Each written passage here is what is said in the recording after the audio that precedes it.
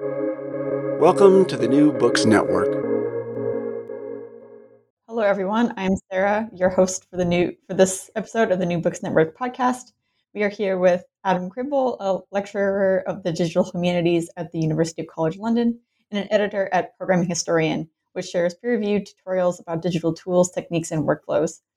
As such, it should come to no surprise that his book entitled Technology and the Historian: Transformations in the Digital Age is all about the intersection of historical research practice and digital technologies. So in this work, Crimble goes through the history and backgrounds of how historical archives, teaching, and publishing have been altered and touched by technology for better or for worse, and also establishes an impressive language with which we should discuss the emerging challenges for historians and academics in general face now. So with that, welcome, Adam. Thank you very much for having me. So I guess let's start off with maybe you introducing yourself a little bit more and then describing your motivations for researching and writing this book. Sure. So I'm a historian by training, I suppose, and I also have a background in digital humanities. I first came across digital humanities when I was taking a master's program in public history, and it kind of introduced me to the potential of technology for historical work, and I just kind of got interested from there and decided to have a go at it and spent kind of the next 10 years learning everything I could. And in the process of that, I kind of hopped around between Canada, a little bit of time in the United States, and then coming over to the UK. And I noticed a lot of kind of differences between how everybody was doing things. And I noticed that they didn't notice the differences between how they were doing things in different places. So that was kind of the motivation that I had, was to help people to see where they fit within this wider story of how different groups of historians use technology in different ways. Yeah, so I guess in this book you break down sort of like what digital history is, mostly by like researching, collection management, teaching, learning, and communicating. But I guess maybe as like a jumping point for this conversation, I guess what do you think like a big or main takeaway is on how digital technologies impacted these practices? And maybe since you alluded to just now, so the differences that you've seen sort of regionally, what sort of differences were there that you've noticed? Yeah, I mean, in terms of the big differences across the Atlantic, I think there are different pressures in the university systems in the UK versus in the United States, for example. In the UK, there's a lot of measuring of research quality, or at least alleged research quality. And that comes with funding for universities if you've got evidence of good researchers. So that's sculpted the approach that people take towards digital humanities or digital history in the UK. It's very research focused. It's all about publishing books and publishing articles. And then I noticed that in the United States, by comparison, actually, there was a lot of work that was focused on getting stories out to people using the internet. So more of what we might call public history, or the type of work that happens in museums and archives and the outreach, creating stories, creating communities, and using the internet to bridge the vast spaces that we have in North America, which isn't so much a problem for European countries like the UK. Yeah, that makes sense. Like, I like that. It sounds like you're saying just because like the United States and Canada are just geographically larger, is that sort of what you're saying impact the type of work that is done by? Yeah, I think because the spaces are so big, particularly within historical education. Even when I was doing my undergraduate 20 years ago, we didn't have access to a lot of archival materials because the archives were far away. It was an 8-hour drive to our national archives from where I did my research. So when the internet came along, there was this great potential to bridge those gaps in ways that wasn't possible before. And that has never really been a problem in the UK. The archives are always down the road and always have been. And in fact, because of the nature of things like the British Empire, the entire world's records are down the road. So there's a different kind of experience with the closeness to materials in Britain than there is in North America. Yeah, that definitely leads me to like one of the main questions that I wanted to ask was like, how did technology sort of like empower researchers to be able to like ask new questions about history, or like how did they sort of choose the data that they looked at now that so much of it is maybe at your fingertips when it's on the internet or online? Yeah, there's been a lot more working with digitized material, and that's created some interesting issues, I think, for historical research, because what got digitized 20 years ago was Mm. the product of decisions of funding bodies, of scholars that were operating 20 years ago. And that money and that energy isn't really there anymore. So there's a lot of projects on a fairly small number of resources. There's one here I'm based in the UK. There's one in the UK called the Old Bailey Online. And they tracked how many studies appeared using their materials in the years after it went up online in 2003.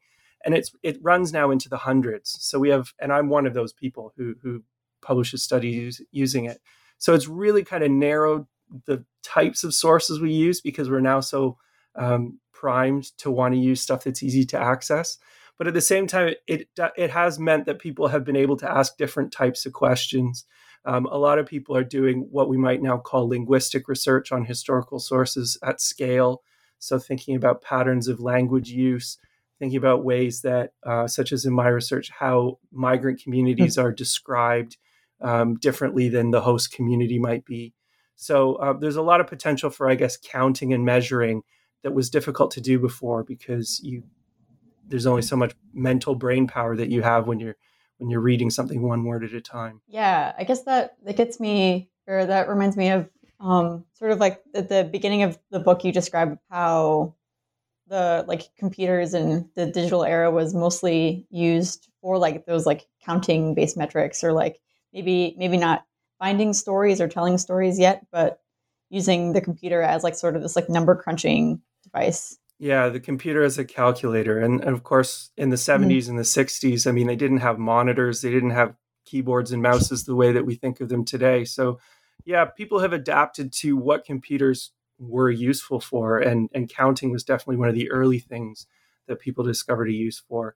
With the visual interfaces getting better and better and people getting more creative, we see a lot of artists coming in. So, you see some really interesting data visualization which people either love or hate. And I think it probably comes down to whether or not you're a visual learner or not. I personally love data visualization. I think it's a great way to tell stories. It wasn't really feasible to do that in the 1960s with the computers that were available. But as time goes on, people start to push the envelope and explore things like 3D environments. Or there's a really great American project, which is called Recreating St. Paul's, Virtual St. Paul's, which is the main church in London, and they recreated the entire thing and the soundscape and everything, so you can kind of experience what it would have been like to listen to a sermon at St. Paul's 500 years ago. So much potential for things that just aren't counting, but are only Mhm. possible because of the way technology has continued to get more complex. Yeah, I that project in particular really stood out to me. I like or like when because you cite that, and then I like went to go look at it. That's it's like super cool. It's such a really cool project. But um, so that I guess sort of the flip side maybe to that is like it seems like the types of stories that are able to be told, like historical narratives that are able to be told, is super shaped by the types of tools available. But sort of is there like the flip side of that where like historians were able to impact like the development of those digital tools? There's a few cases where historians get in there and really create tools that weren't available before. There's no historians creating their own kind of programming languages from scratch. They're always using something that's been created elsewhere, but they often combine it in new ways. So there's a Canadian project called Voyant Tools, which was it's not created by historians but by humanists, specifically to enable the type of questions that humanities scholars want to ask of machine readable texts. And I think that's a really good example of somebody actually going out and producing a production quality piece of software that's used by thousands of people around the world, which didn't actually come out of Silicon Valley. It came out of a university classroom or a university lab. So there are a few examples of that, but it is dependent on what's happening in the wider tech sector. So there's only so far that historians and humanities scholars can really push the technology, because they're not engineers at the end of the day. Mm-hmm. Yeah, thank you. And part of the book, you talk about this like hack versus yak differences between like historians, either like you hack and use the computer a lot, or you yak and like you talk about it. Is that sort of like what you're alluding to, like here? The hack versus yak was a big fight, I guess you could call it, that happened in digital humanities more broadly about 10 years ago. And there's been a lot of kind of fighting for ground, and everybody wants to be celebrated, I suppose. So the people that were really good at computer programming wanted to be celebrated for those skills, and the people that liked to have the theoretical conversations wanted to be celebrated for those as well. So I think a lot of what I talk about in the book actually is to try to point out that all of those groups have their value, but they also had different ambitions and different aims of what they were trying to achieve. And that's okay. And that we could probably benefit from celebrating all of it. Yeah, I guess that also makes you wonder, like, maybe with the emergence of like technology and digital tools, like in historical research and I guess academia in general, like did the sort of advent and inclusion of this technology highlight just like problems within academia or within like historical practice? I think there were some moments where the traditional academic world felt under attack in certain aspects by what was going on in the digital space. About 15, 20 years ago, blogging kind of really took off. And that caused a lot of upset, I think, in some groups of people who didn't like this idea that anybody could just speak and share their ideas. Because, of course, the scholarly publication model is that ideas have to go through gatekeepers and only certain people get the platforms. And blogging kind of turned that on its head. And blogging has evolved now into other forms of social media. You don't see a lot of bloggers in the same way that you used to.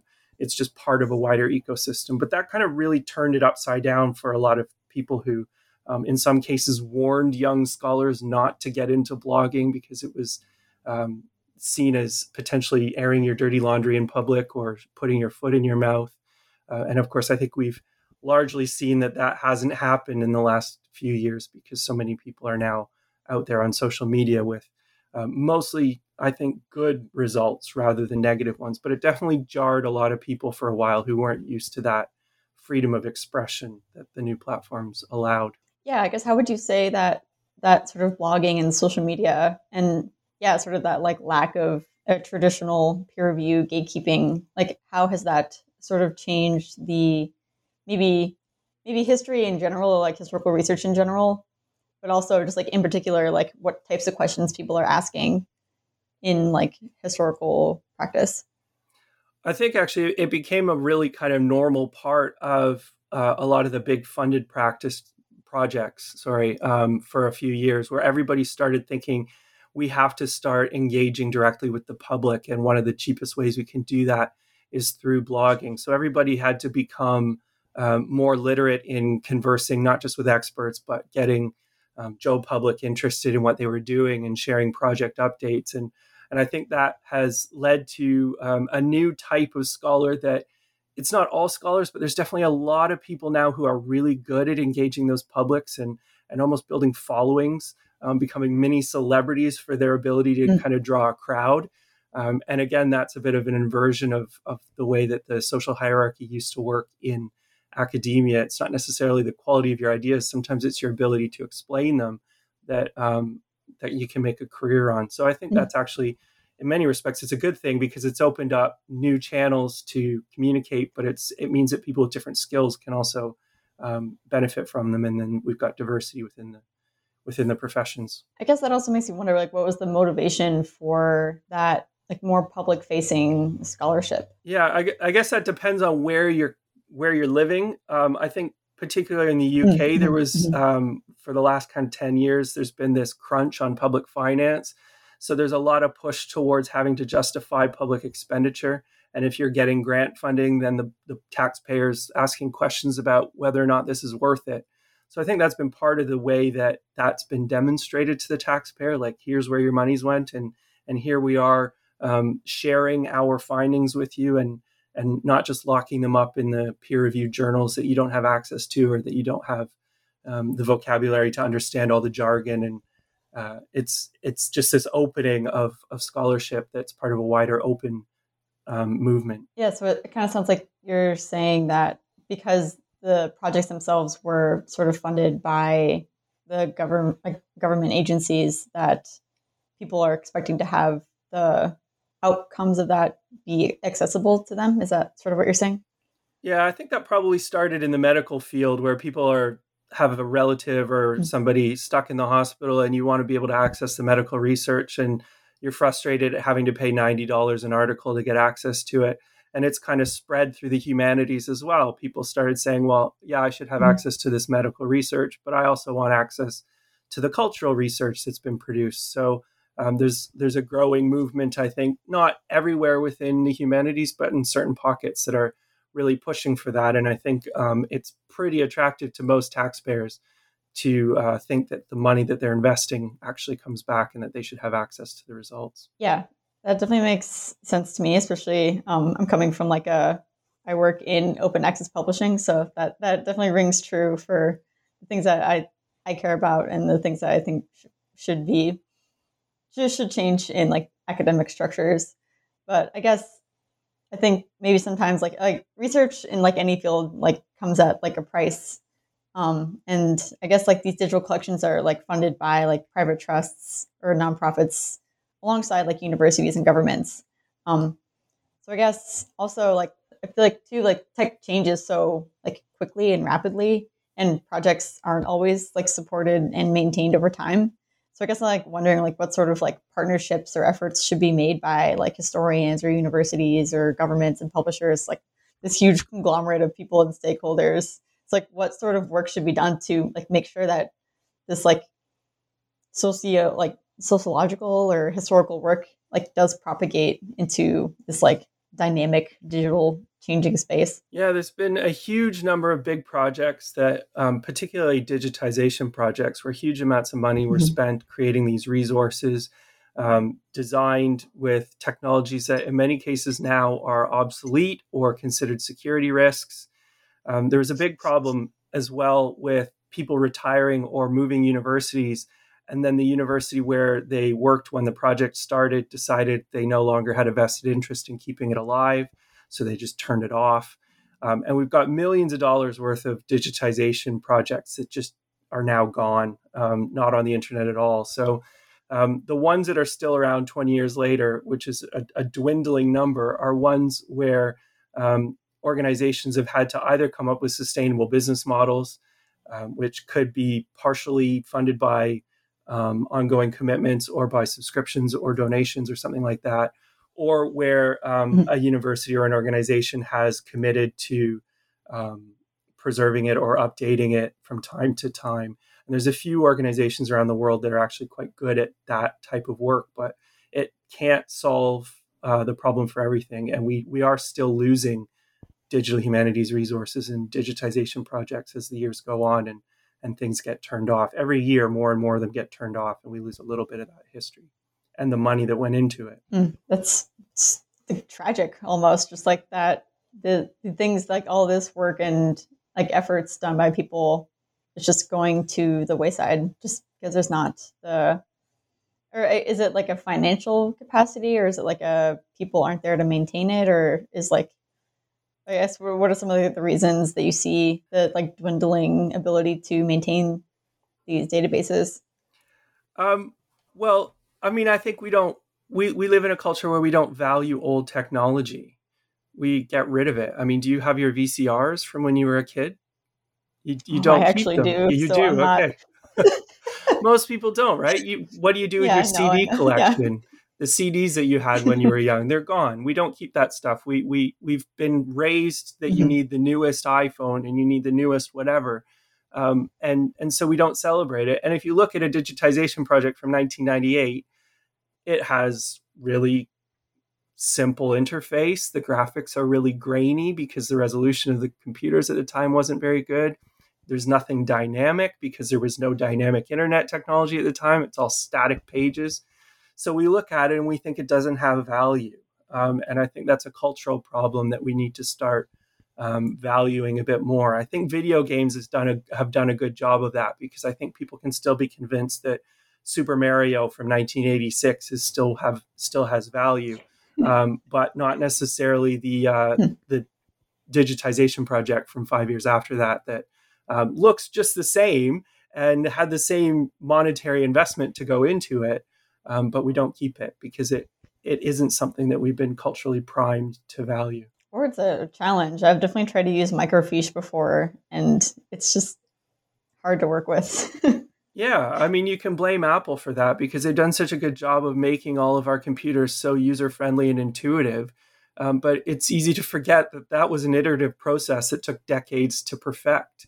And so anything that happened before wasn't as easy to use because the amazing interface designers hadn't yet got their hands on it. So I guess, do you think that there's a way to sort of, I guess, either bring back the hype for microfiche or to try and make efforts to turn those sort of locked away information, in a sense, bring that to a more fun, in quotes, or interactable, dynamic sort of research interface? Yeah, I mean, I think one of the things I'm trying to do by writing this book, and there's other people writing stuff like this as well, is to bring a bit of celebration back to that work and to acknowledge the intellectual work that went into it and how important it was as a stepping stone to get us where we are today, and to just kind of recreate some value around it. There's also, I think, increasingly in the last couple of years, an awareness that we've lost a lot of those websites, and in particular because they were technologically unsustainable or difficult to keep going. So I'm seeing a lot of my colleagues these days creating simpler websites that are database free in many respects. So they're just a bunch of files on a computer somewhere that you don't need an active database or an active server running to keep them working. So more book-like in the way that they design these digital resources, with the idea that they'll be easier to maintain in the future, even if they're a little bit less flashy than they might have been otherwise. And I think that's actually a pushback against the loss that we've experienced in all these websites that have been turned off because they were too difficult to keep going. I guess, do you think that when these archives were first being made and stored, was there sort of a thought to how to keep them going in the future, or was the field just too new to be able to expect how to do that?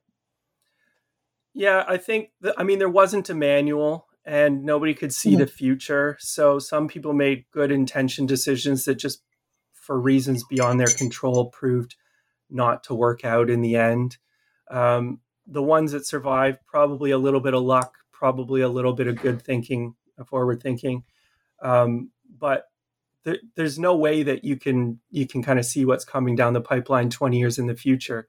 And I know that the universities, I've been speaking to a lot of people who've been involved in these early projects. Universities at the time just saw the money and they wanted the funding. So they made promises of perpetually keeping these things online. And then, of course, that became non-viable. They realized nobody was checking in on it. The people that made the promises retired or moved on. And all of a sudden, you've got this institution that isn't even necessarily aware that it got this money to create this thing 20 years ago, and certainly doesn't see any kind of future potential value in it. So they just kind of go. I would hope and anticipate that sort of seeing archives and databases left unmanaged or taken offline has had some impetus for creating standards now for databases, or making sure that they're sort of what you're saying about the websites, that they're able and easy to be maintained. I guess what sort of standards have you seen come up in practice now?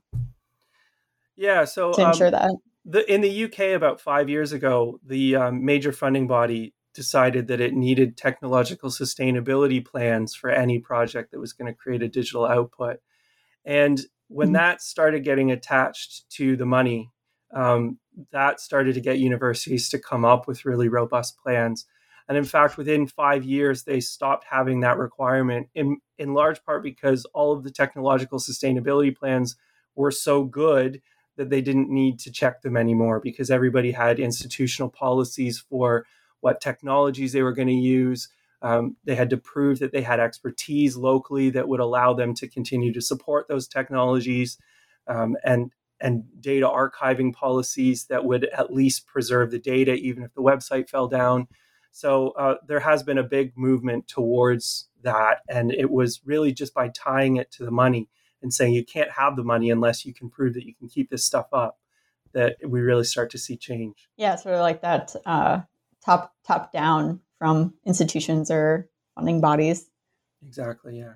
I guess maybe to change a little bit topics. I think something that stood out to me as interesting was like in your discussion about like archiving like a live history. Like you used the example of like the 9/11 attacks on the United States to try and capture like quickly changing and emerging conversations as like the country and the world is processing like in real time, like grief and conspiracies.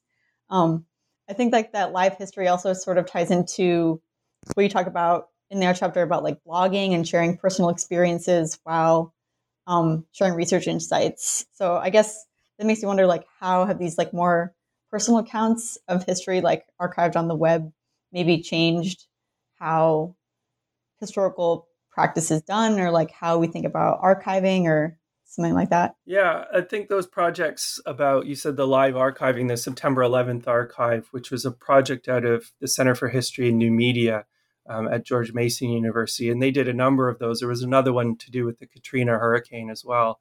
And it was a really interesting kind of approach to creating an archive that wouldn't have been created otherwise. And it was historians thinking about the historian of the future and recognizing that they were living through this really important moment. And if it wasn't collected, that it would be lost. So you get this incredible resource, which is just full of people grieving and trying to make sense of what's going on. And I think that has made us as historians, as a field, aware of how the internet is changing our source base in really interesting ways. And we've gone from this problem of scarcity, where you've got 3 letters in an archive somewhere in Virginia, to this problem of abundance, where you've got 374,000 posts on a forum. And you've got to figure out how you can actually make sense of that. And how do you tell a story when you've got too much information rather than not enough? So I think it's forced the field to develop new skills on dealing with abundance. And I think that's really exciting. It also seems too that there's like an abundance in some sense, but I think maybe more towards the end of your book, you discuss maybe like the limitations of some of these archival practices, where there's just some parts, like there's just so many stories that like aren't archived or like aren't online because for like whatever reason, like not enough money in the country, or like this sort of general conversation of like the global South not being included in a lot of academic conversations, even beyond history. So I guess what's sort of like that balance of too much information and not enough information, and sort of like almost like the right information, and like creating the archive itself, like that invented archive. Yeah, I mean, I think an interesting example is the CD-ROM movement back in the 1990s. And of course, to create a CD-ROM involves a lot of investment. And the way that they got that investment back was to sell copies of it. And what we found is that most of, or at least a disproportionate number of those CD-ROMs ended up being on American topics for American audiences, because that's where the money was. That's where the market was for that particular technology.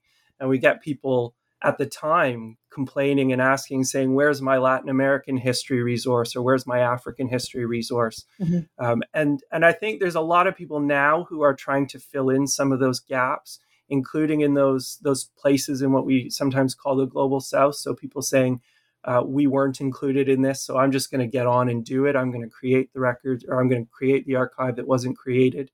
And I think actually we in the West are just not great at noticing that work happening. Even when it is happening, it doesn't necessarily come on our radars. But there is a huge imbalance between how much money a region has and how much of it they can invest in these types of resources. So we definitely see more stories from certain communities and fewer stories from others. But I do think there's an increasing awareness of that. And I think there's some really interesting work in Indigenous histories, for example, where people are trying to create spaces for conversations that haven't been had before. And I think that's another positive that we can see coming up in the future. Yeah, I definitely like that idea. Again, biased, but I think it's really cool. Like when it's more community led, like it definitely makes sense that a lot of like policies and stuff and like funding is top down. But like when something does like organically emerge from different communities, that's always like super exciting, because it does mean that like that thing is tailored for like their interests. Like it's not like forced in any way. Yeah, and I guess there's a question for historians sometimes to ask where they fit in those projects, if anywhere. Mm-hmm. Should they lead them? Should they offer technical support? Should they be the ones that say, "Have we thought about standards to make sure that this thing lasts?" Or should people just be left to their passion projects and tell their histories the way that they want to tell them? I guess not everything has to last for it to be successful, and maybe sometimes we have to just let things be. Rather than get involved. Yeah, that sounds like a hard balance to sort of find though, because like you do want it to last. Like even if it's not something that you yourself created, like that there is this history that like you are interested in or want to learn about that isn't, yeah, maybe isn't your cultural history, but like it should exist for the future in general, like no matter what, almost. So are there any like sort of global efforts towards this sort of standardization or things like that? Well, I think, again, this is something that actually historians and humanities scholars follow good practice. And it's a matter of learning the good practice as defined by the software engineers and the people who run the internet who aren't historians. I mean, I think it's up to us to learn what to do and how to do it well, rather than necessarily to, at least from a technological standpoint, to create the technology to do that, because I don't think that's the strength within the field. But I definitely think there's been more people interested recently in learning those best practices and making sure that other people in the field are aware of them, particularly people who might not necessarily have the time or the inclination to go do that exploring. So I think it is trickling through the field at a much quicker rate than it was in the past. But there's not agreement either. I mean, you can say it's... Sorry. I was just saying there's not agreement that open or preserving is necessarily the best thing all around the world. There are cultures where people don't want to share their histories. And it's a very Western thing, I think, to be pro-open and pro-open culture. And I think there's a lot of communities that are perhaps rightly cautious with sharing their traditional knowledge, for example, openly and for free with anybody who wants to use it, because they don't know how they're going to use it and they might not have the best intentions. So I think that's something that's definitely going to be increasingly discussed, is how we make sure that we're not just moving towards one vision of the future, and that there's space for people to have different cultural values around things like openness or standards or what a good digital history or digital humanities project would look like. Yeah, so I guess maybe related to that, kind of in a sense, and like a few examples that you share in the book, like in journal publishing practices, or you talk a little bit about like Ken Burns' Civil War documentary, that you've noted that maybe historians were kind of left out of those conversations. I guess it makes me like wonder like why that was, or like how they maybe should have been looped into like journal publishing practices or different documentaries, or like in this case, how tech is being like made and defined. Like maybe not historians making the thing, like making the internet itself, but like being a part of conversations at least on how to like propagate and better archiving practices. Yeah, sometimes it's hard to get an invitation to the table, isn't it? I mean, here in Britain, just this past week, we have a new chair of the British Museum has just been announced, and it's a politician who has no experience in the heritage industry at all. And of course, all the historians in the country are thinking, why didn't you get somebody who actually knows something about cultural heritage to be involved in that? So I think there are conversations around the world about how to get historians and humanities scholars taken seriously in some of these spaces. I don't think we have to be everywhere, though. I think it's perfectly feasible for a Hollywood producer to decide that he or she wants to make a historically themed film and not have a historian on the team. We've seen that work in lots of interesting and creative ways in the past. Some opt for a historical consultant, and that then creates a slightly different result. And whether that's good or bad, I don't know. It's just different. And so, I think where we've got historians who are interested in entering those spaces, it's great, and we should support them.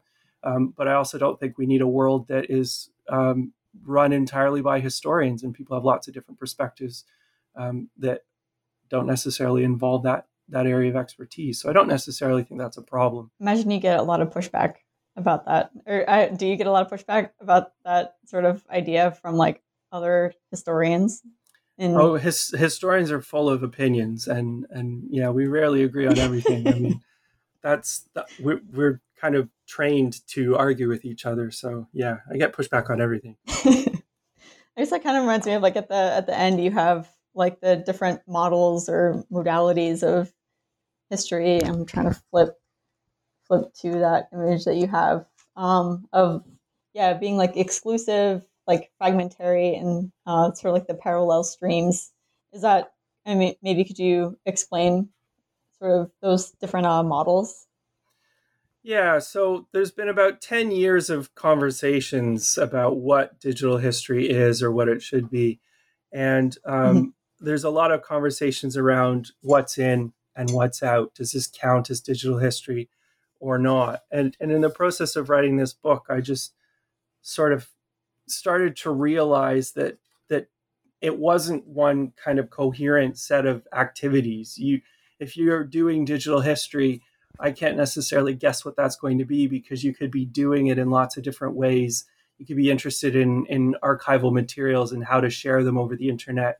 You could be interested in scholarly communication. You could be interested in classroom teaching and ways that you can use technology to teach better. So I think what I'm trying to do with this book and with the figure that you're describing is to show people that there are different ways of understanding this. And I think my way is very much that digital influences on history and on the humanities come in many, many different shapes. And it's not necessarily productive to try to organize them under a perfect little round circle where everything kind of fits together nicely, which is was known as the big tent a few years ago. Everybody fits under the big tent. And it didn't necessarily tell the story in a coherent way that people outside the tent could understand. So this is my attempt, I think, to separate the story into different streams that are perhaps a bit more coherent. Yeah, I think that makes sense, especially like considering, I feel like just the term digital humanities like goes beyond history, goes beyond technology, and probably even goes beyond like academia itself. Yeah, definitely. I mean, there's artists that are involved in what we would call digital humanities work. There are people in computer science who have science degrees but are interested in how that can have an impact on humanities work. It's I think increasingly there are businesses and organizations set up doing digital humanities like work, supporting open publishing, as you know, as well. So yeah, I think it's this space between, and there's lots of people using it in lots of different ways. So we don't necessarily need to put a lasso around it to understand it. We can understand it as lots of different threads going in lots of different directions. This seems to almost like that idea itself probably even challenges like the status quo of history, of academia. I guess how have you seen sort of that like pushback against specific spheres or specific silos even? Have you seen that sort of like play out or like change historical practice or digital humanities in general, or like has like what's been like sort of the dynamic of changing that status quo, I guess, is the question I'm trying to ask there. Yeah, I think there's been conversations, particularly in the United States, for the last decade or so about humanities being in decline and recruitment of humanities students being in decline. We're also seeing that pushback now in the United Kingdom. A lot of the smaller departments are struggling, and we've got colleagues who are losing their jobs as programs shut down. And I think that young students, particularly as they're kind of entering that age to go into universities, are being pushed more and more towards sciences, towards practical degrees. And I think that universities are slow to react to that.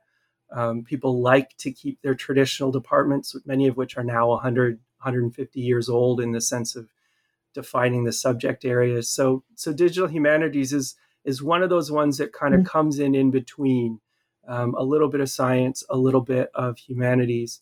And it'll be interesting to see if that gets uptake in the next generation, or if not. I mean, there's been a lot of conversations on both sides as to whether or not that's a good thing. But I do see it as universities at least some universities trying to adapt to that need to change the model a little bit and allow people to learn in a different box than we used to offer, that still draws from those older boxes, but combines it in new ways. I feel like at the end of the book, you provide like this very extensive and very impressive glossary of terms that are important for this space. I feel like that maybe that sort of shifting in the ecosystem sort of reminds me of like these like maybe new definitions of terms, if you will. So it just makes you like wonder like what kind of conversations, like what kind of language should people who have stake in like digital humanities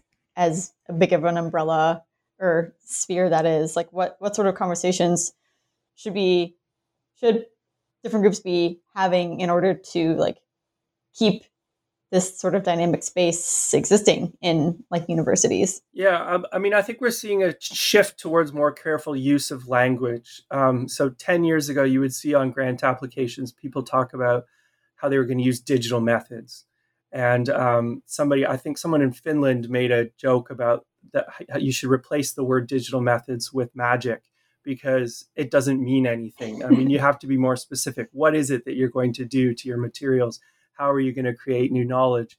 And I think you don't see that anymore. Or if you do see it, it doesn't get funded or it doesn't get published because it doesn't tell you anything.